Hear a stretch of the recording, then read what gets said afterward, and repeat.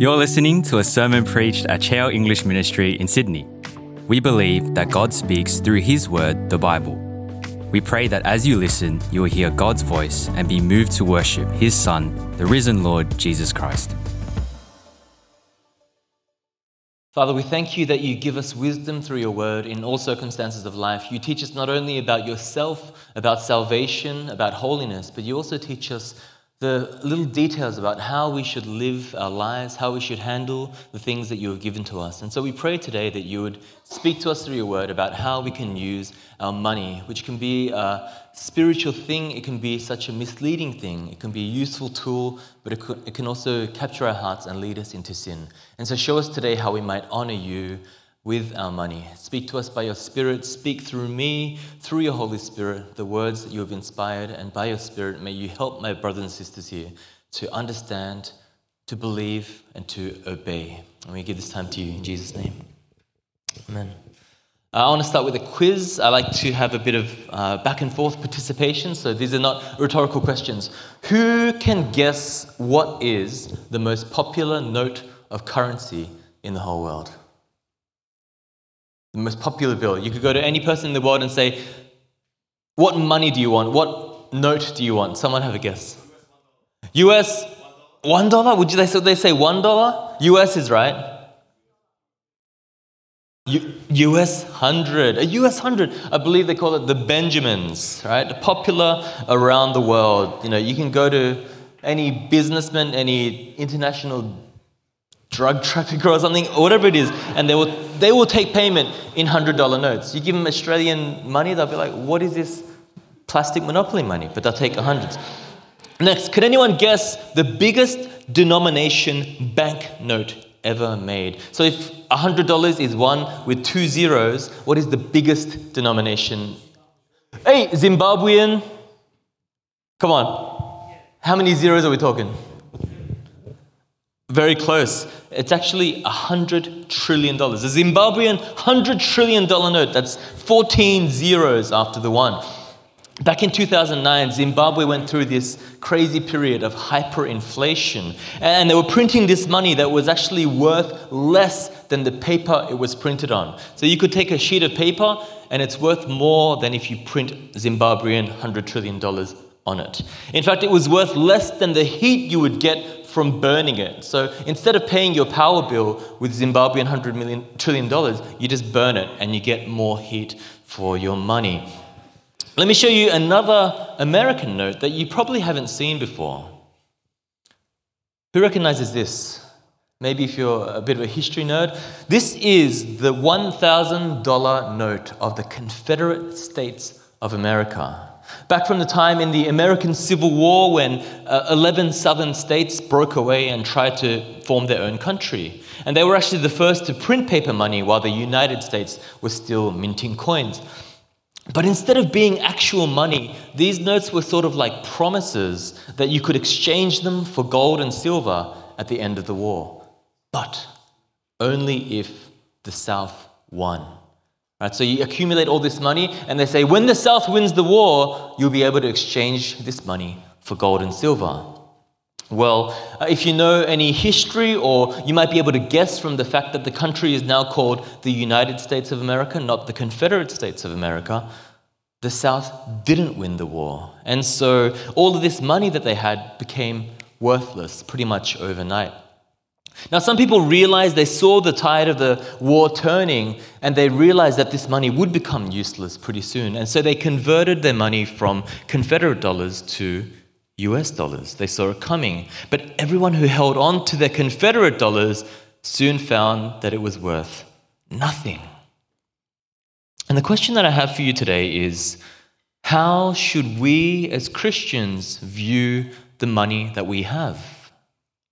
Because one day, the same thing will happen to us. One day, the money that we think will last forever will actually become worthless to us pretty much overnight. Whether you die or whether Jesus returns, the dollars that you have will be worth nothing. And so how do we, like these smart Confederates, convert our temporary money into eternal treasure? 3 points today on our treasure. Our treasure belongs to God. Our treasure leads our hearts, and our treasure is in heaven. So firstly, our treasure belongs to God. In the passage that was read for us, Jesus tells this story about a dishonest manager who's misusing his master's resources.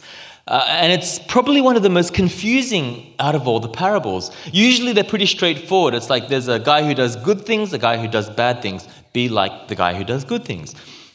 But you look at this parable and you might walk away thinking, is Jesus telling us to cheat our employers for personal gain? That's kind of what it sounds like, right? Because this is more of a topical rather than a going through the Bible sermon, I won't be spending all our time in the one passage like we usually do, but to explain what's happening here, the manager realizes that his time is running out soon. He realizes he will no longer be in this management role of his master's money. And he's clearly like a white-collar, Excel, PowerPoint kind of guy because he says, I'm not strong enough to dig and I'm ashamed to beg. So while he still has opportunity, he makes these deals with people who owe his master money so that they'll show him favor later on when he's unemployed. He knows his time is short, so he uses the money that he's currently managing to benefit him in the future. And even though he is dishonest, he's kind of set up as the hero of the story. And Jesus kind of says, be like this guy, kind of. Not to imitate his dishonesty, but to imitate his stewardship. And so this story is all about stewardship. It reminds us that just like this manager, we are temporary managers rather, of the things that God owns, and we are to use it in a wise way, in a way that benefits us even beyond our lives.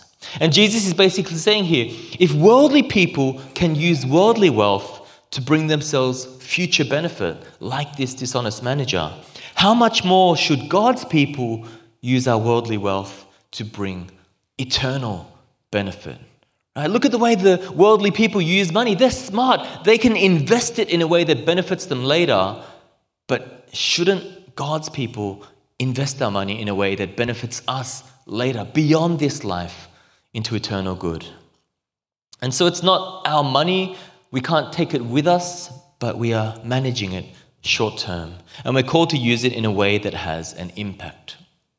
Now, I don't like to speak too heavily for too long, so let me throw in a fun little movie illustration for you guys. There's a movie called Schindler's List. Who's seen it? All right, I'm just kidding. It's not a light story at all. This is the true story of a businessman named Oskar Schindler who, during the Holocaust, saved about 1,000 people from dying. He would pay money and bribes to buy the freedom of these Jews to rescue them from the Holocaust. In the final scene of the movie, he is surrounded by all the people he's saved, about 1,000 people, and they're all just giving him thanks. Thank you for saving our lives. But as he looks around at these people, he's not thinking, yeah, I'm the man, I saved 1,000 people. He's thinking about all the money he wasted that could have been used to save other people. And he starts sort of weeping. He looks at his car that's parked and he says, this car, why did I keep the car? That's 2 people right there. No, he says that's 10 people right there if I just sold the stupid car. He looks at a pin that's on his jacket and he says, this pin, it's gold. This is 2 people. But I kept the stupid pin and 2 people died because of that. And friends, if you look at the way you spend your money, I have to ask you, will you have these same kinds of regrets at the end of your life? Do you spend your money like a steward or an owner? And as we come to a topic like this, look, we need to be really careful because we have, I'd say, like a Pharisaical approach to these kinds of questions. We want to be good Christians, but we sort of want to hear the right answers and just stay as close to the lines as possible. So you want to answer questions like, is it wrong to own a house? Is it wrong to invest in stocks? How much of my money should I give? What's the percentage amount? And it's almost like you want me to say that so you can do it, check it off and say, I honor God with my money. What next? But if you ask the question, does God want 10% of my money, for example? I'll talk about giving later, but the answer to that question is no. God doesn't want 10% of your money. He already owns all of your money. And we're just called to spend it in a way that reflects that. So we're not after simple answers that give us the opportunity to be Pharisees and check off boxes. We have freedom to enjoy the things that God has given us. We have freedom to enjoy the resources that God has given us. And so enjoy things. Eat sushi, buy a nice suit, go on holidays. But don't make those things the focus of your entire life. Don't let them give you value. Don't let them be seen as your means to afford a certain lifestyle. But say, everything is from God. I'm going to enjoy a little while I'm here because that's also a gift. But I also am responsible to use it in a way that pleases Him. Jesus sums up this parable and He says, whoever is faithful in very little is also faithful in much. And whoever is unrighteous in very little is also unrighteous in much. So if you have not been faithful with worldly wealth, who will trust you with what is genuine? And if you have not been faithful with what belongs to someone else, who will give you what is their own? No servant can serve two masters, since either he will hate one and love the other, or he will be devoted to one and despise the other. You cannot serve both God and money. And it's written there so plainly, but we want to be the exception, right? I can serve both God and money. I'll serve God, but give me heaps of money, and I can serve both. But if someone were to look at your bank accounts, right, how many of you would be willing to open up your banking apps right now? Let me scroll through, and we'll see who your God is. Is it God or is it money? And we also need to be on the lookout because our greed can make us blind to our own greed. To show us kind of the relationship that we have with God's money. There's a story in Mere Christianity by C.S. Lewis, and he says, when we give to God, it's kind of like this. It's kind of like a child going to his father for money before his birthday and saying, Daddy, can you give me $5 so I can buy you a birthday gift? And Dad gives him money. He buys a birthday gift and he gives it to his dad. Now, of course, the father gives the money willingly. Of course, he receives the present with great thanks. But C.S. Lewis says, only a fool would think that the father has become any richer in this transaction. It's a story called Sixpence None the Richer, and there was a random Christian rock band that was called Sixpence None the Richer, and they hit the #1 charts. It's like, what the heck is going on? It came from this story, Sixpence None the Richer. So we can't possibly outgive God. We can't give God so much that He says, oh, thank you so much. I have more money now. How ridiculous that is. We can't give Him anything that He doesn't already own. But we can choose to proclaim and reflect His ownership by the way that we manage His resources. And that's all we're called to do. Not amounts, not percentages, but realize that everything we have is temporarily managed for God's sake. Secondly, our treasure leads our hearts. Our treasure leads our hearts. Matthew 6:19-21 says, Jesus says, don't store up for yourselves treasures on earth where moth and rust destroy and where thieves break in and steal. But store up for yourselves treasures in heaven where neither moth nor rust destroys and where thieves don't break in and steal. For where your treasure is, there your heart will be also. Think about it for a second. Doesn't that sound backwards? Does that sound backwards to anyone, or at least the way that we traditionally think of it? Shouldn't it be where our heart is, there our treasure will follow, right? Don't you give your money to the things that you care about? I care about, making pizza, and so I invest money into it. That's what we think, right? But anyone who's ever invested any kind of money or put a significant amount of money into something knows what this is talking about. If you've ever invested in like stocks or crypto or whatever, one day you don't know that a company exists at all. You're like, what is this random 3-letter acronym? But then you put a few $1,000s into that company and suddenly your life changes. You're waking up in the morning to read the stock prices. You're tracking the stories about lithium mining in Chile or something like that. And you're like, why? Because your treasure is there, and so your heart follows, and you just care about battery technology or whatever it is. It's crazy, right? Because our hearts follow our treasure. But the cool thing is that as God's people, we have an opportunity to reverse engineer that effect. Isn't that cool that if we know that where our treasure is, there our heart will be also, we can lead our hearts by sending our treasure in advance. So if we can control our treasure, we can redirect our hearts. And so don't wait until you care about something before you give money to it. You say, you know what, people say we should care about overseas gospel work, missionary work, but I don't really care, so I'm not going to give my money. Reverse engineer it. Send your money to overseas missions, and then your heart will follow. See how your heart changes. You'll say, hey, can I have the missions newsletter? Because I want to know what my money is doing. Send your treasure, and your heart will follow. Who has trouble getting to church on time? Let's do a bit of confession time here together. All right, some of you are honest. Again, we can reverse engineer this. How do you solve the problem of not getting to church on time? It's not about daylight saving. It's not about alarm clocks, getting the children ready on time.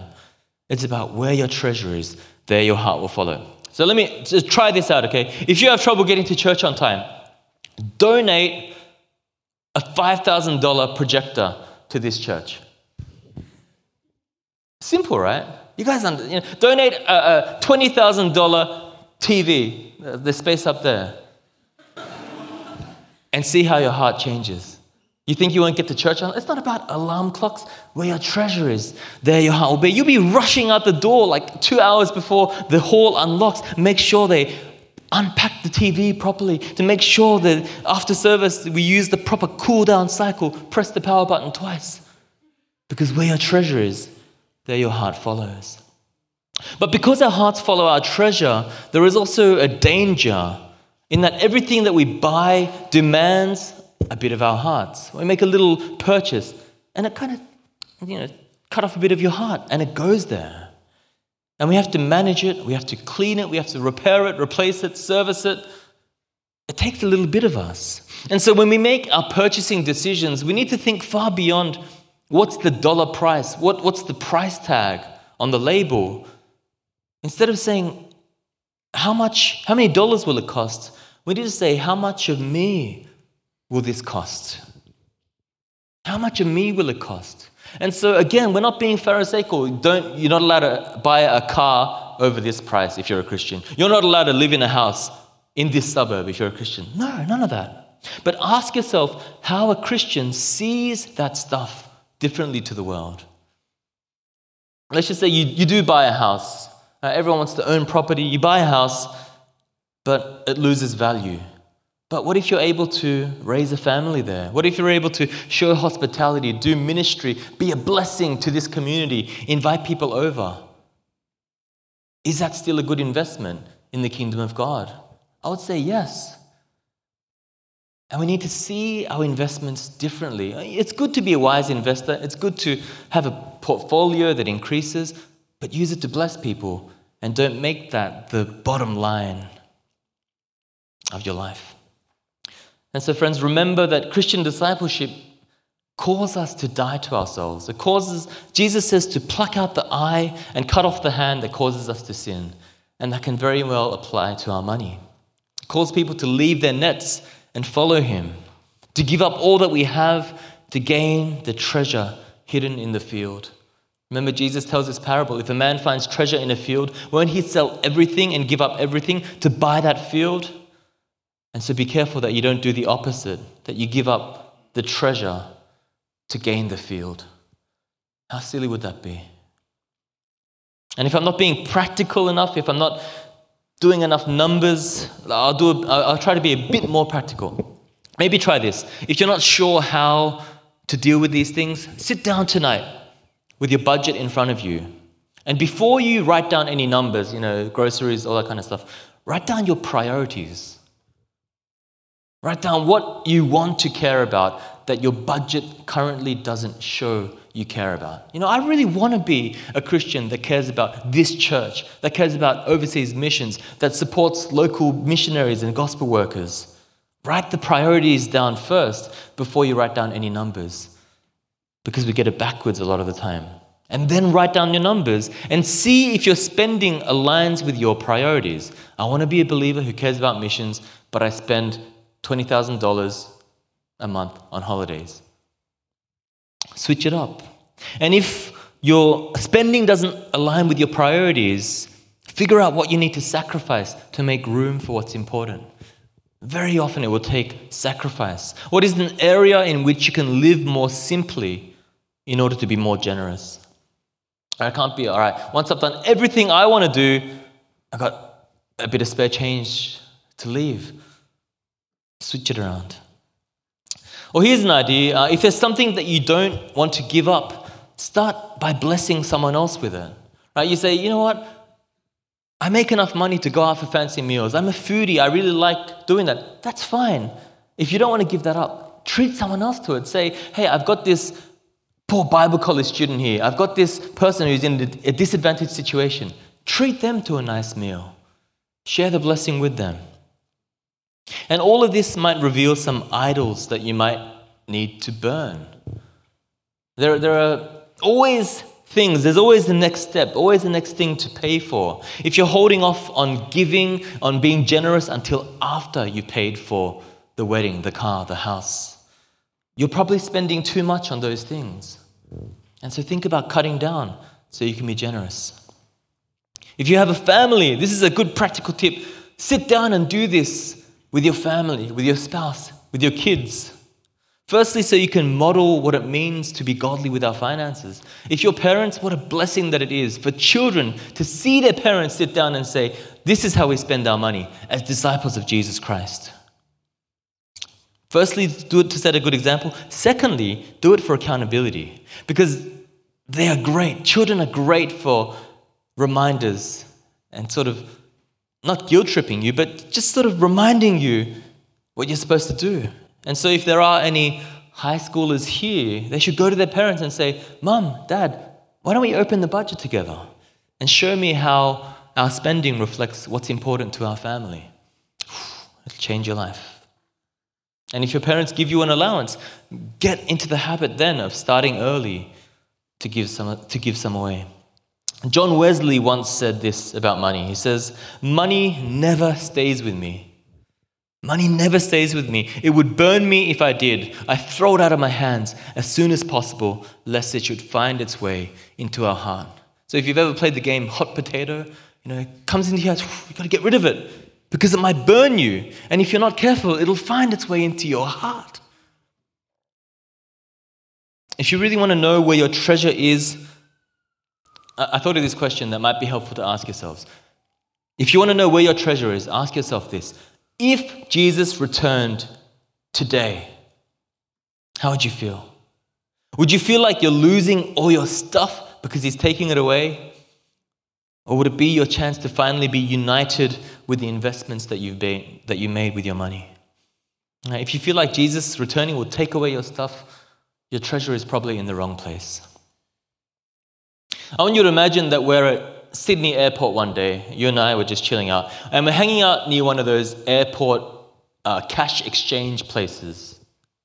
If I challenge you to a little game, I said, hey, let's play a game. Every person that comes by, you have to guess what their destination is, where they're going from Sydney Airport. Again, quiz time. What would you guys look at?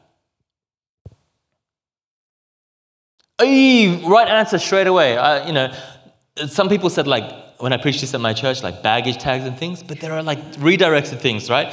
The best thing is what currency they're exchanging it for, not the color of their skin, not even the country on their passport. The currency they're exchanging it for, what they're converting their money into, because doesn't that indicate where you're going? And so, Christian, I ask you, if there were to be a kind of heavenly money exchange and people saw what you were converting your money into, your Australian dollars, would they think, this person is going to heaven? They're investing into something beyond this life. In the verse we looked at earlier, Jesus said, don't store up treasure on earth, but treasures in heaven. And this lesson that the parable of the dishonest manager taught us is that there is a way. It's like a heavenly currency exchange. There is a way to exchange our earthly treasures for heavenly rewards. That's crazy. That's amazing. You will never find a better exchange rate than that. Earthly treasure that will soon be worth nothing and fade into dust and rust, into heavenly treasures and rewards. It is an infinitely generous exchange rate. And the way that we can make that exchange rate is through generosity, through investing in people, in gospel missions, in ministries. And trust me, Pastor Matt didn't ask me to come and he didn't say, the budget's a bit down these days, we need this message, right? He is a bold enough man of God to tell you that himself. It's not about that, but it's about giving everyone an opportunity to get on board with God's mission, to invest in a way that goes far beyond us. And so let me answer some of the most common questions people ask about this whole thing, like how much should I give? How should I give? To whom should I give? What about why should we give? Isn't that a good one? Why should we give? Here's just one of the reasons. One of the reasons we should give is because giving is the best medicine for greed and materialism. I know we all struggle with greed and materialism. We all want just a little bit more. We all think, what could I do if I had this much money? If we want to cure that, the solution is to give our money away. It sounds counterintuitive, but it works. If greed is the poison, then generosity is the antidote. Our lives, they just have this weird habit of just orbiting around the stuff that we own, the stuff that we buy. And like gravity, the more expensive it is, the stronger the pull is. And we just orbit around the stuff we own. And the way to break that is to reduce that. How much should we give? That's a complicated question, which could be a sermon in itself. But let me say a few things. We often talk about the word tithing, and the Old Testament law had this concept called tithing, which literally means, actually, let me test you out on this. Anyone? 1/10, good man. It means 1/10. And so the Israelites back in the Old Testament would bring 1/10 of all their stuff, all their crops and oil and wine and animals, and they would offer them to the Lord. They would give a tenth. It was mainly to support the Levites, because the Levites were like the professional ministry people. They were the professional worshippers. They didn't have time to farm and grow crops. And they were basically worship leaders. And there was a blessing promised to those who brought the tithe and a curse to those who didn't. If you bring the tithe in accordance with the law, you'll be blessed. If you don't bring the tithe, you'll be cursed. Now, I think we can make a couple of different mistakes here, right? When we look at this concept of the tithe. The first mistake is to directly apply the Old Testament law to New Testament believers. There is not a clear continuity here because crops and oil and animals are not the same as cash money. The temple and the Levites are not the same as the church and pastors. So we can't just say, look, we're basically the Levites, so go and work and give money for people like me and Pastor Matt and the church. No, that's not a continuity. Also, probably the most important thing I want to say is that Jesus has already taken the curse of the law so that we can have the blessings of the law. And so this whole thing about if you bring the tithe into the church, you'll be blessed. If you don't bring it, you'll be cursed. That's heresy. That's the prosperity gospel. Also, if you really want to be strict about this and you calculate out the tithes of the oil and grain and animals and stuff, the tithe was probably something like 20 to 23%. And so if you really want to be strict on the tithe, set an example. Bring 20 to 23%. So just personally, again, this is not a sin issue, but I prefer not to use the terminology of tithing just because it's a bit misleading. And I don't think pastors should be so quick to jump to their favorite verses in Haggai and Malachi. Have you guys ever been through this? Not at this church, but to guilt trip people into contributing to the church building fund. Bring the full tent into the storehouse. Test me this way. Is it a time for you yourselves to be in your paneled houses while the house lies in ruins? That was referring to the Old Testament temple. And so can we come to church and be like, guys, we need a new TV. You guys are living in nice suburbs out in the city. No, you can't do that. I've even heard one guy say people need to go back and figure out how long they haven't been tithing and calculate how much of a back tithe they owe to the church. And they are under the curse of God until they pay that back. Friends, that is disgusting. That is heresy. It's literally bringing people back under the curse of Old Testament law that Jesus rescued us from. So don't let anyone lie to you like that. And so that's the first mistake, to directly apply the Old Testament tithe to New Testament believers. The second mistake, though, is to say the complete opposite and to say, you know what, Jesus did away with all that stuff. We're in the new covenant now, so I'm not given a stinking cent. We're free from that stuff. Because think about this, even though Jesus set us free from the law, if you really read carefully the new covenant, it always raises the bar of what's expected of believers. It intensifies the Old Testament law. Jesus came not to abolish the law, but to fulfill it. The law says, do not commit adultery. What does Jesus say? Do not even look at a woman lustfully. The law says, do not murder. Anyone can do that. But Jesus says, do not even hate your brother. And so where the old covenant required a tithe by law, I think the new covenant challenges us to give more by grace. And so let's look at a couple of New Testament passages about offerings. The first is 1 Corinthians 16:2. On the first day of the week, each of you is to set aside something and save in keeping with how he is prospering, so that no collections will need to be made when I come. Obviously, this refers to a specific context, but I think there's a principle to be applied here. It's not about percentages or amounts or people forcing you to give a certain amount, but in accordance with how much you've been given, think about it. As an act of worship, say, how much should I give to the Lord? And so there are principles here of being intentional. There are principles here of setting it aside. I think it's a good thing to do as soon as you get paid.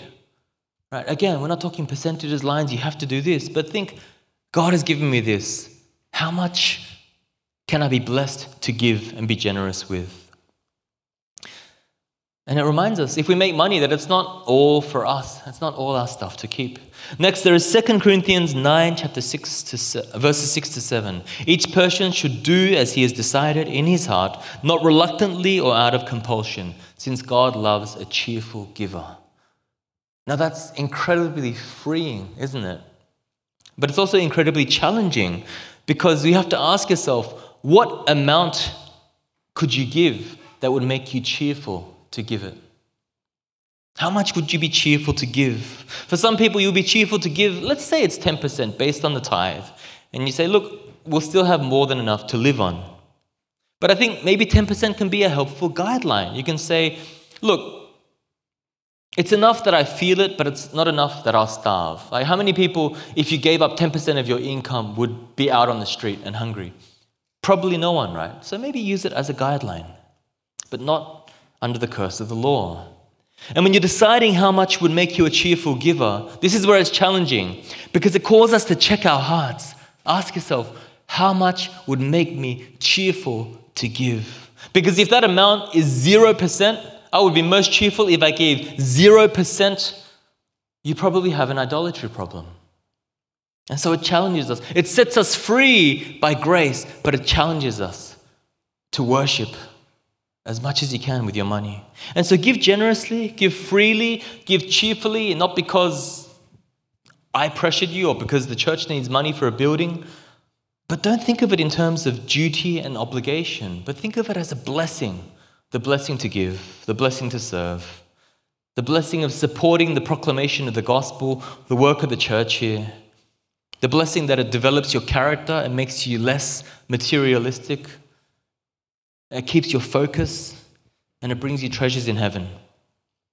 And I think this is something to keep working on as a spiritual discipline for each of us. It's something to keep trying to improve. Don't just kind of set this amount or this line, but kind of revise it. Say, I want to grow in my discipleship in this way. Just like we should all aspire to pray more, read the Bible more, I think we should aspire to give more because we are incredibly rich here in Australia.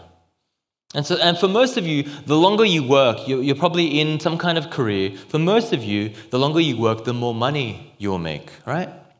But I challenge you, try to set an amount in your life that you are happy to live on and say, this is enough for me. This is enough. And the rest I can give away. So that when you make more money in your life, it doesn't just raise your standard of living, but it raises your standard of giving. What a blessing that would be to yourselves, but also to the people around you. Of course, there is wisdom in saving. There's wisdom in investing your money. I'm not saying be a burden to the people around you. But it's not all for us. God doesn't just give us more so that we can build a bigger pile behind ourselves, but to bless others, to worship Him, to declare His goodness. And so that's how much to give. Wrapping up soon. What about where to give, or to whom should we give? Again, this is just a guideline, but I think it's good to start sort of from the inside and work our way out. Those who are closest to us, especially in our spiritual family. And so make the first priority the work of the gospel. I think you should really do that. If you're a believer, if you think that the gospel has the power to save eternally, put that first. So start here with your local church, and then give to overseas missions, give to local missionaries, and then give to other important things like feeding children, like medical charities, like cures for diseases, and then things like, save the rainforest, save the whales, all that kind of stuff. It's good, but get priorities straight. And friends, let me tell you the most important reason we should give and we should be generous. It's not even to gain things for ourselves. It's not because someone told you to from the front, but because our God is generous. He sets the example. He is the ultimate good giver, isn't He? The cheerful giver. He loves the cheerful giver because He is the cheerful giver. We give because He first gave us freely His greatest treasure, Jesus Christ, His Son. And so if that is our example, how can we not give abundantly, generously, freely, cheerfully? And God didn't just give to those who worshipped Him and who loved Him. He gave to His enemies. We were undeserving, and yet He took on our debt. And He gave us His riches. He gave us His greatest treasure that we can never pay Him back. So Christ is our example of how to give. If you don't remember any other message from what I said today, how should I give? How much should I give? Look to Christ and you will know what to do. The more you look to Him, the more you become like Him, and the more you can give like Him. And the way we spend our money is a chance to not only spread the gospel to people, but to reflect His goodness. How much of a testimony is it to a world that is obsessed with money and figures when we say, that's not important to me. Christ is important to me. Other people are important to me. To show the people around us how much more satisfying God is than earthly riches. And so don't just tell people that Christ is the greatest treasure. Demonstrate it by putting Him above your earthly treasure. And when I say these things, the call is not from a desperate God who says, please can I have 10% or some of your stuff. But it's a God who invites us to go beyond our little world and small ambitions to join in on His cosmic, eternal mission to redeem and restore the world. Why would you not get involved for the sake of building your little kingdom and your little mountain behind you? Let's join Him on this, and let's pray. Father, we thank You for Your incredible generosity to us. We thank You most of all that You gave Your greatest treasure, Your Son Jesus, to die for our sins so that we might be saved, even while we were still Your enemies. May we be more like You. Help us to be more like Christ, the ultimate cheerful giver, the ultimate generous one, and help us that we might truly find our treasure in Him. It's hard for us, Lord. We are idolatrous by nature. We are materialistic and we are greedy, and we need You to rescue us from this. And so I pray for each of my friends here, especially as they start making money, as they make these decisions, that they would seek to worship You as much as possible with their finances, that they would give generously, cheerfully, radically to Your body, to the work of the gospel. And may they experience the wonderful blessing, the wonderful freedom of that, not under compulsion, but out of joy. And I pray these things in Jesus' name. Amen.